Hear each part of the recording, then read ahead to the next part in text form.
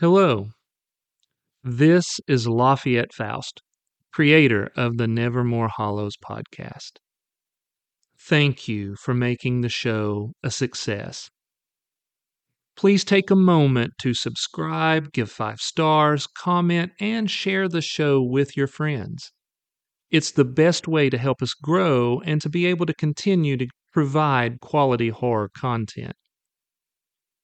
Also, please support our new art director, Chris Madman Goins at Black Sheep Studios TN on Instagram. He has some amazing Nevermore Hollows art for sale, signed by the both of us, as well as many other original pieces I think you're going to love. Now, for you horror hounds who like to have a good laugh, I invite you to check out my other podcast. It's called The 3 Uncool Cats. In it, my 2 friends and I sit in a basement and discuss music, movies, and whatever else comes into our warped minds. I would really appreciate it if you would give it a listen. Now, with that out of the way, I invite you to sit back, turn on a light, and prepare yourself.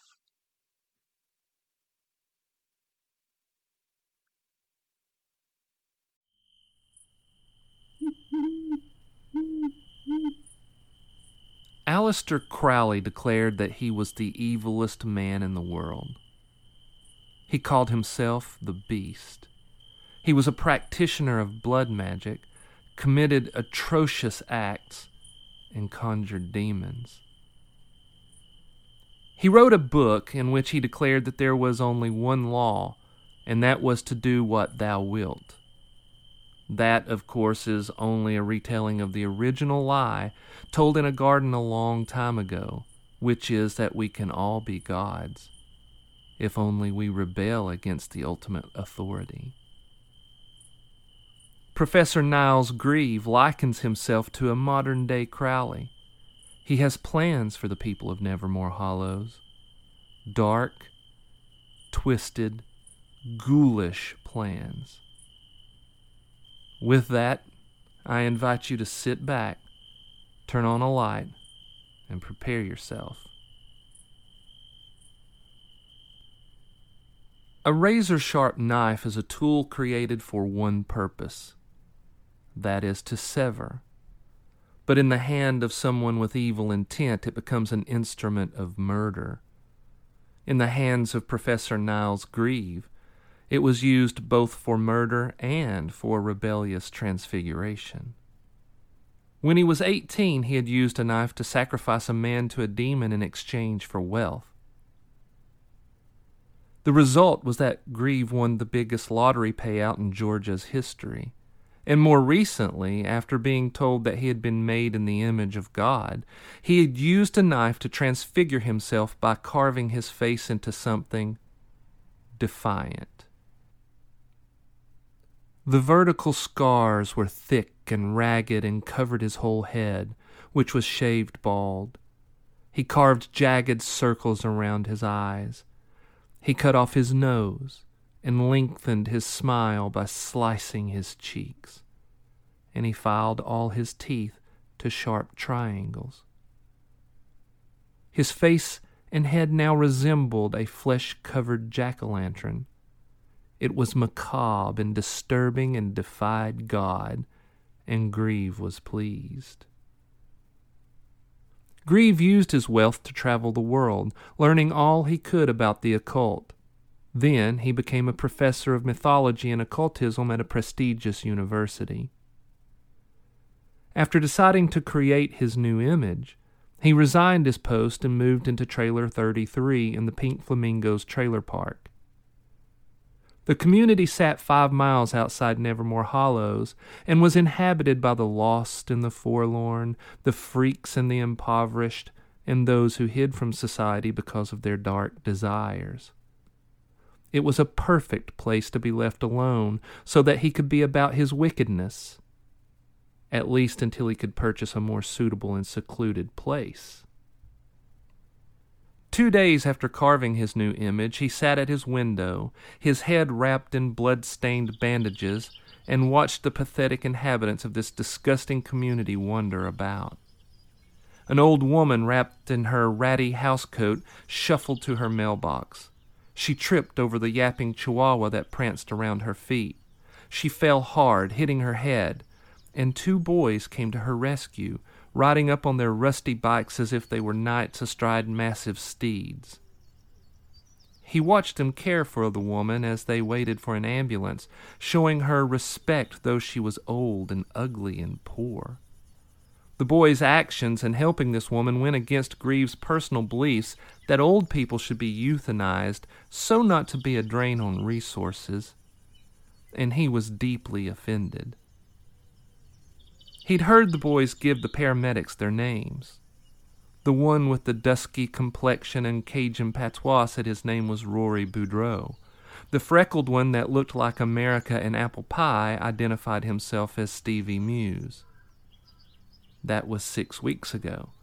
And now that the bandages were off and the sutures had been removed, his anger had evolved into an all-consuming hate.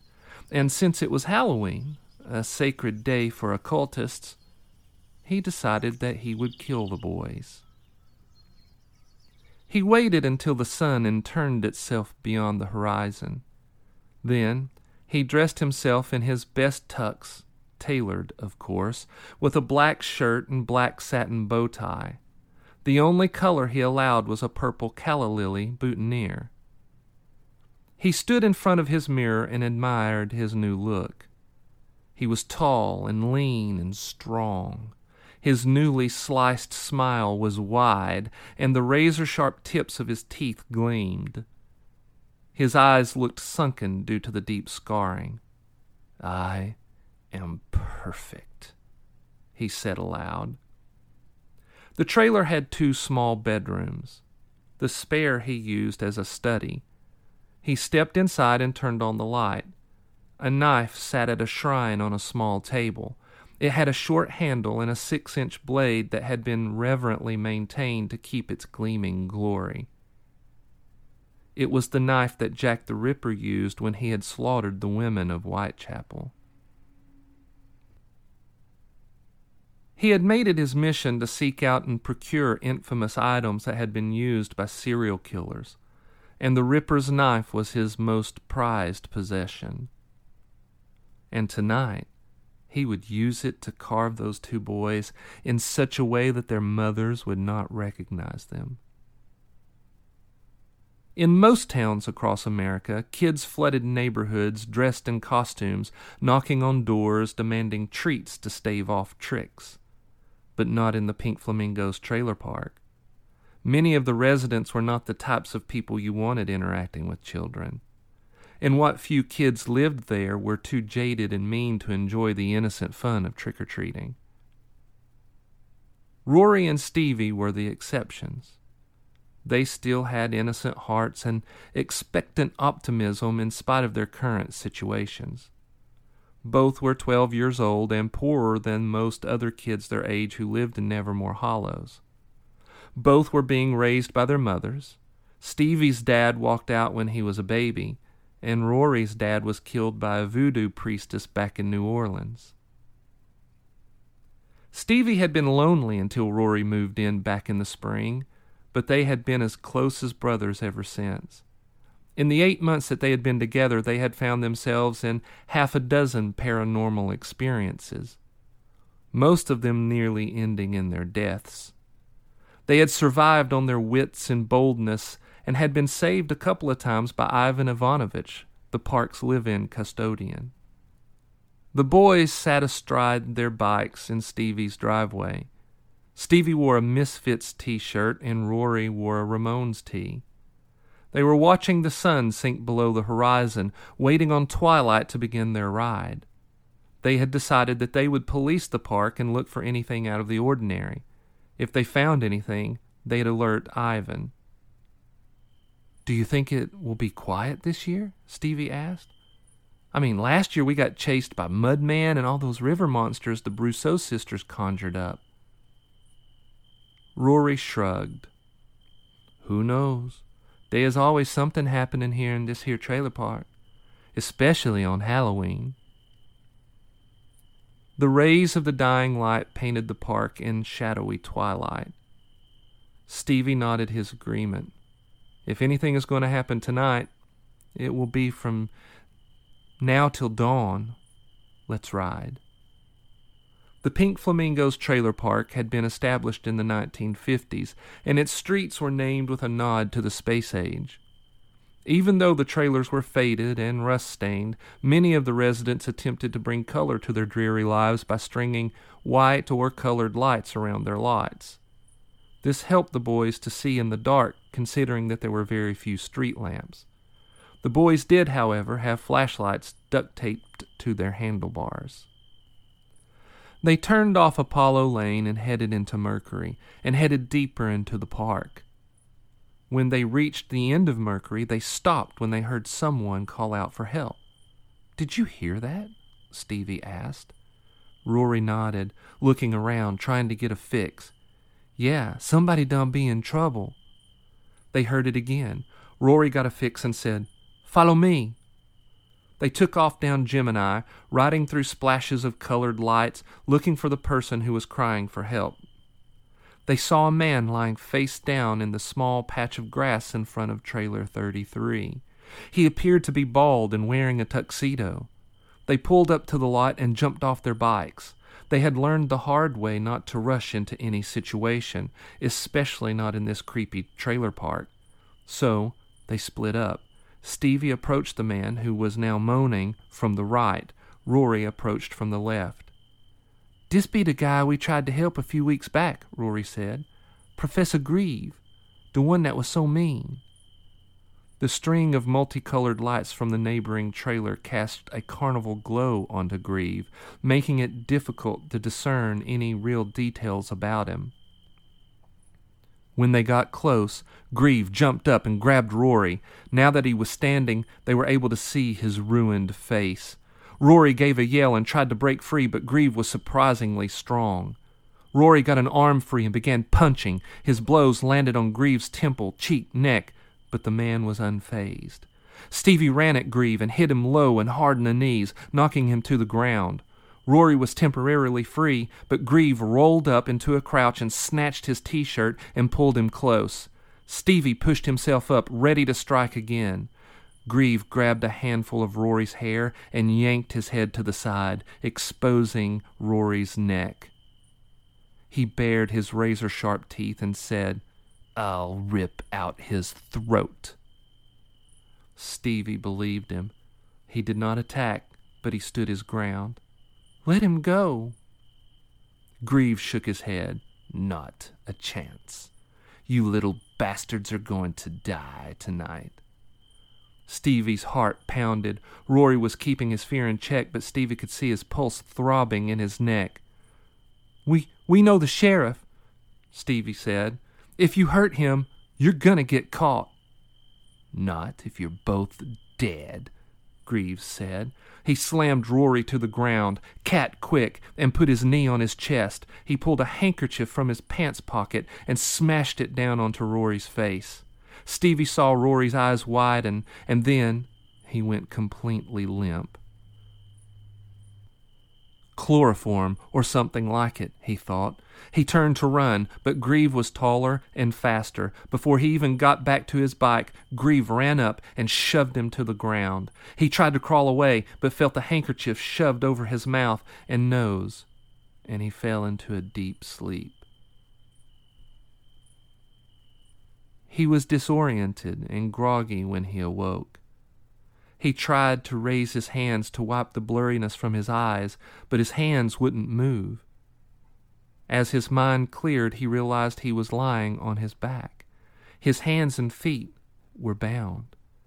He was able to turn his head. He saw that he was inside a stone structure. No windows.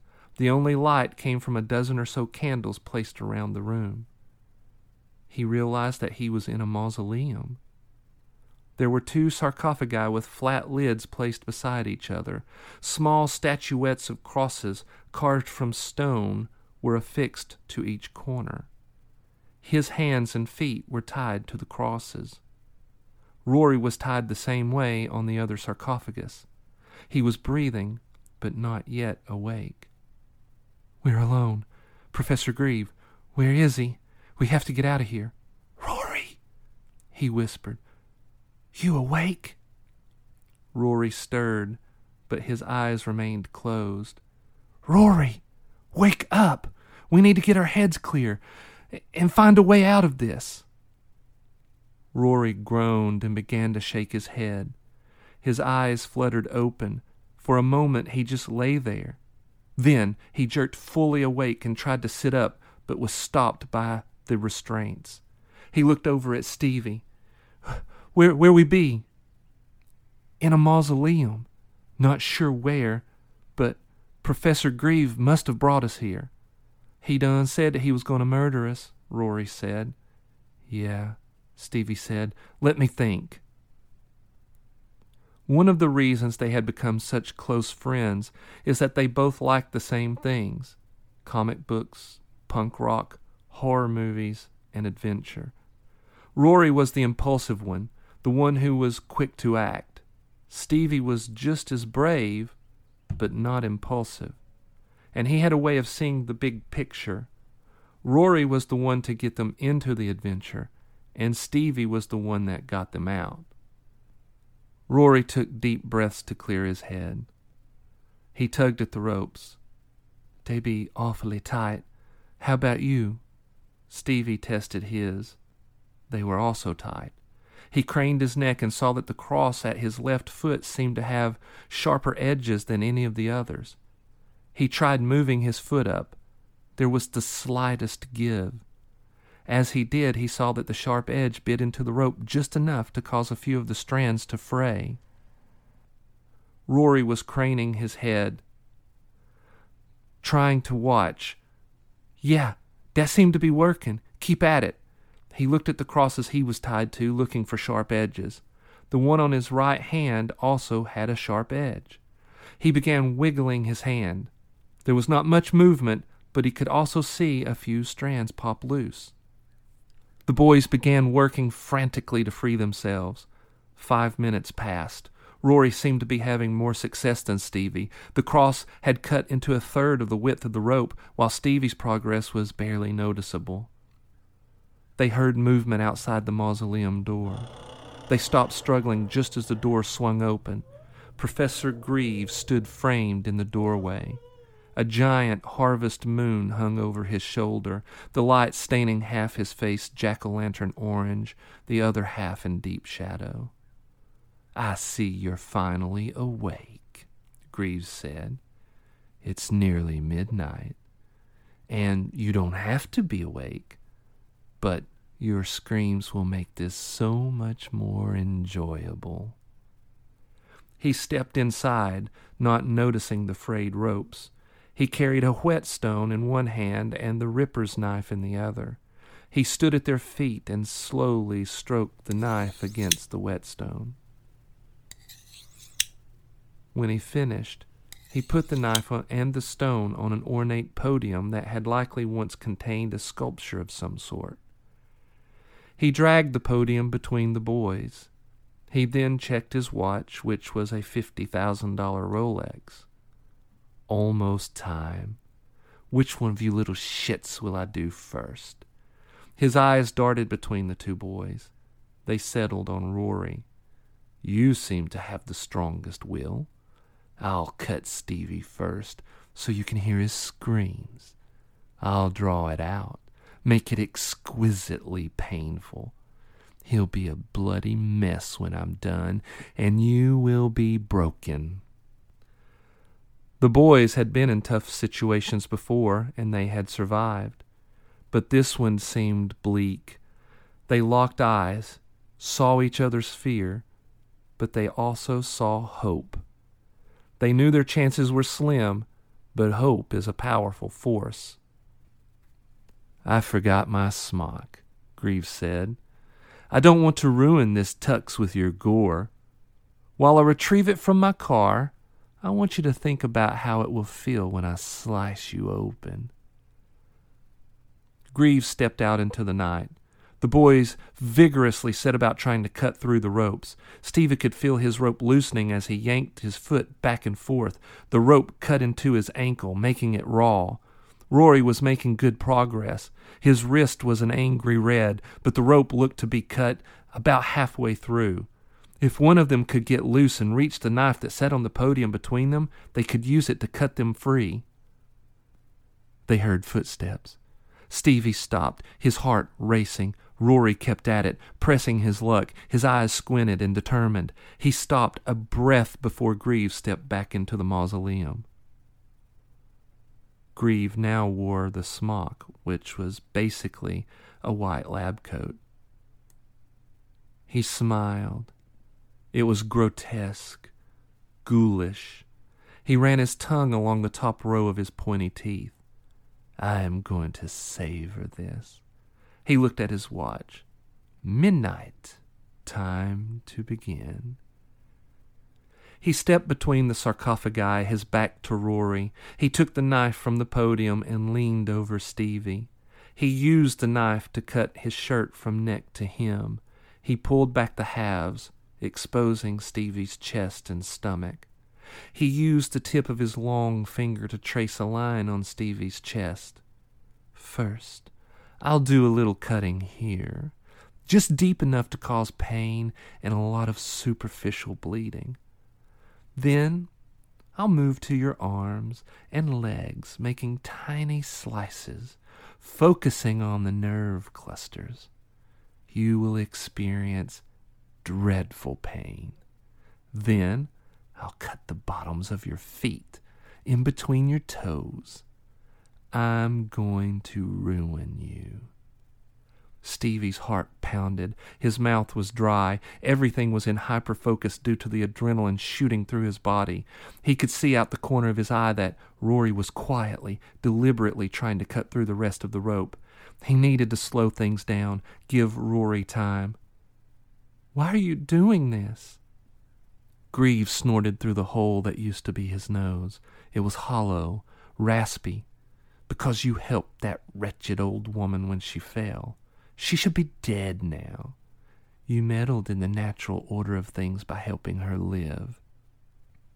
From the corner of his eye, Stevie saw Rory nod, indicating that he was close to cutting through the rope. He needed to keep Greaves talking. What you're doing is wrong, Stevie said. Greaves' eyes narrowed, the scars deepening. I don't care about right and wrong. There's only one law, and that is do what thou wilt. Stevie knew that was a direct quote from Aleister Crowley, one of the evilest men to have ever lived. He called himself the Beast and conjured demons. Stevie now understood that Professor Greaves believed that he was a god, and thinking such, felt he could do anything he wanted, no matter how vile, and not suffer any consequences. You won't get away with this, Stevie said. Greaves leaned close, his ruined face inches from Stevie's. Watch me, he rasped. He raised the knife so that Stevie could see it. Here comes the first cut. He brought the knife down onto Stevie's chest. The blade penetrated his skin. Blood welled up through the cut and began to drizzle down his side. Stevie's heart pounded. His eyes shot wide, but he did not cry out. Instead, he realized that because Greaves was bent so close, he had room for one desperate move. With all the strength he could muster, Stevie rammed his forehead into Greaves' face. Greaves grunted and stumbled back, dropping the knife onto Stevie's stomach. Rory gave a shout and yanked his hand with all his might in an attempt to sever the rope.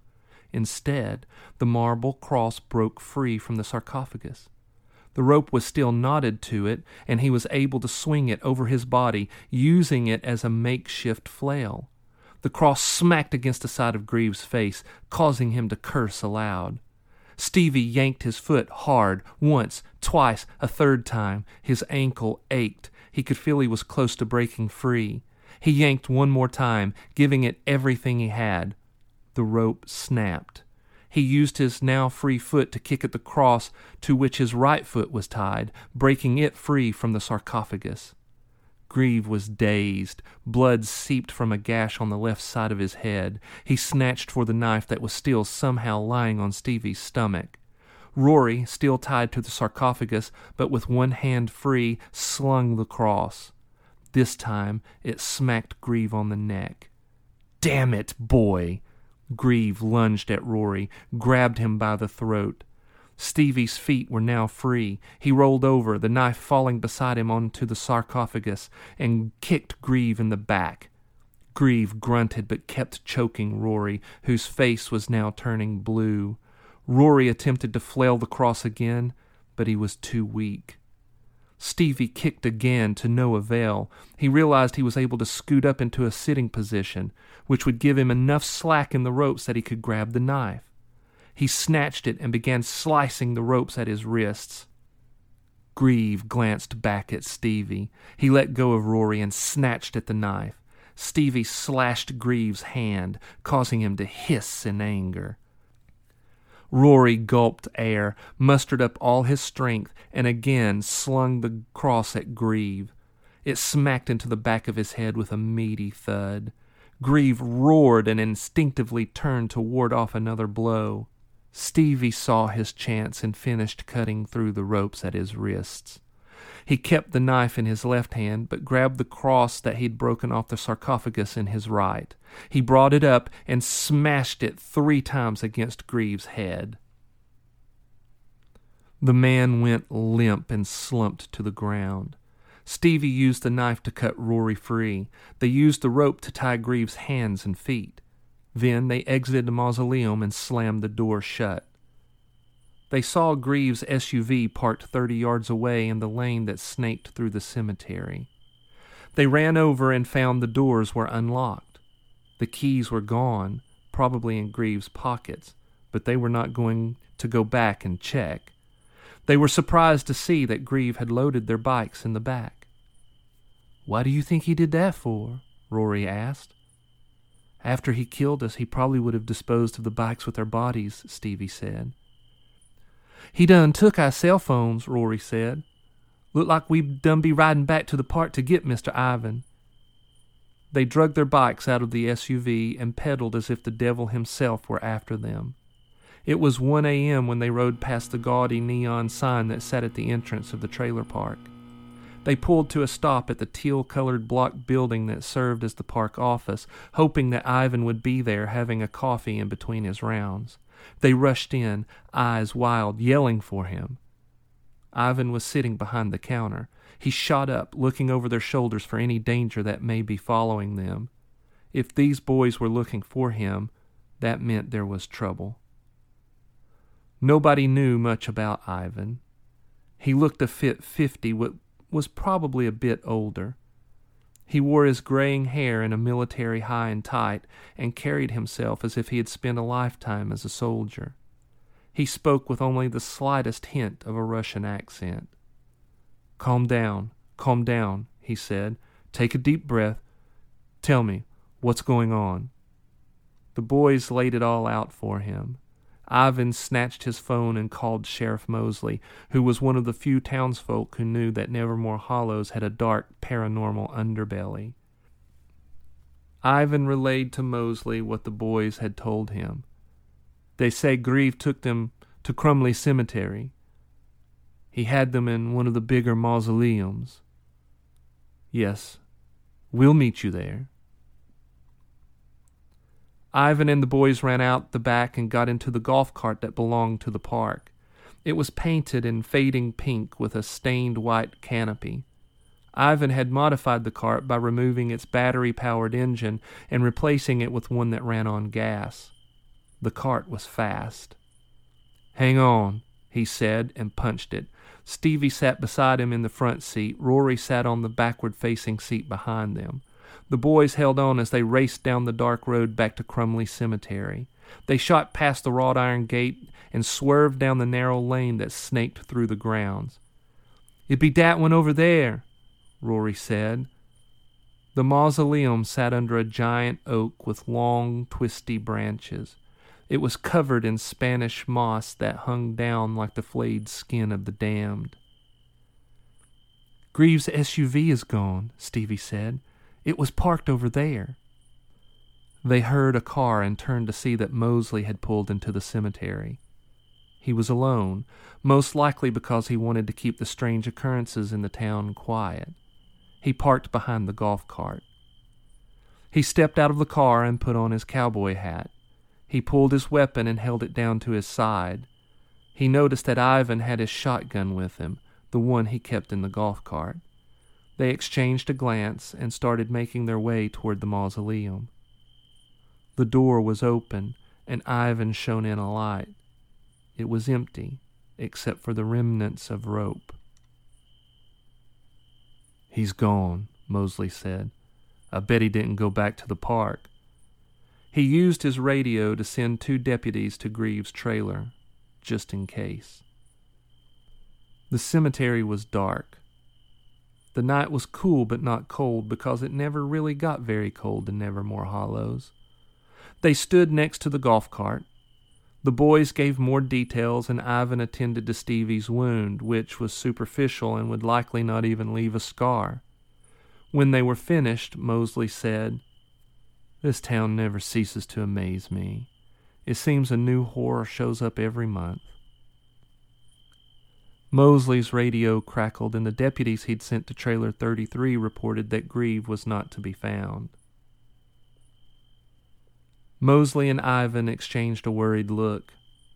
They had grown to love these boys, almost as their own, and they knew the boys looked up to them as father figures.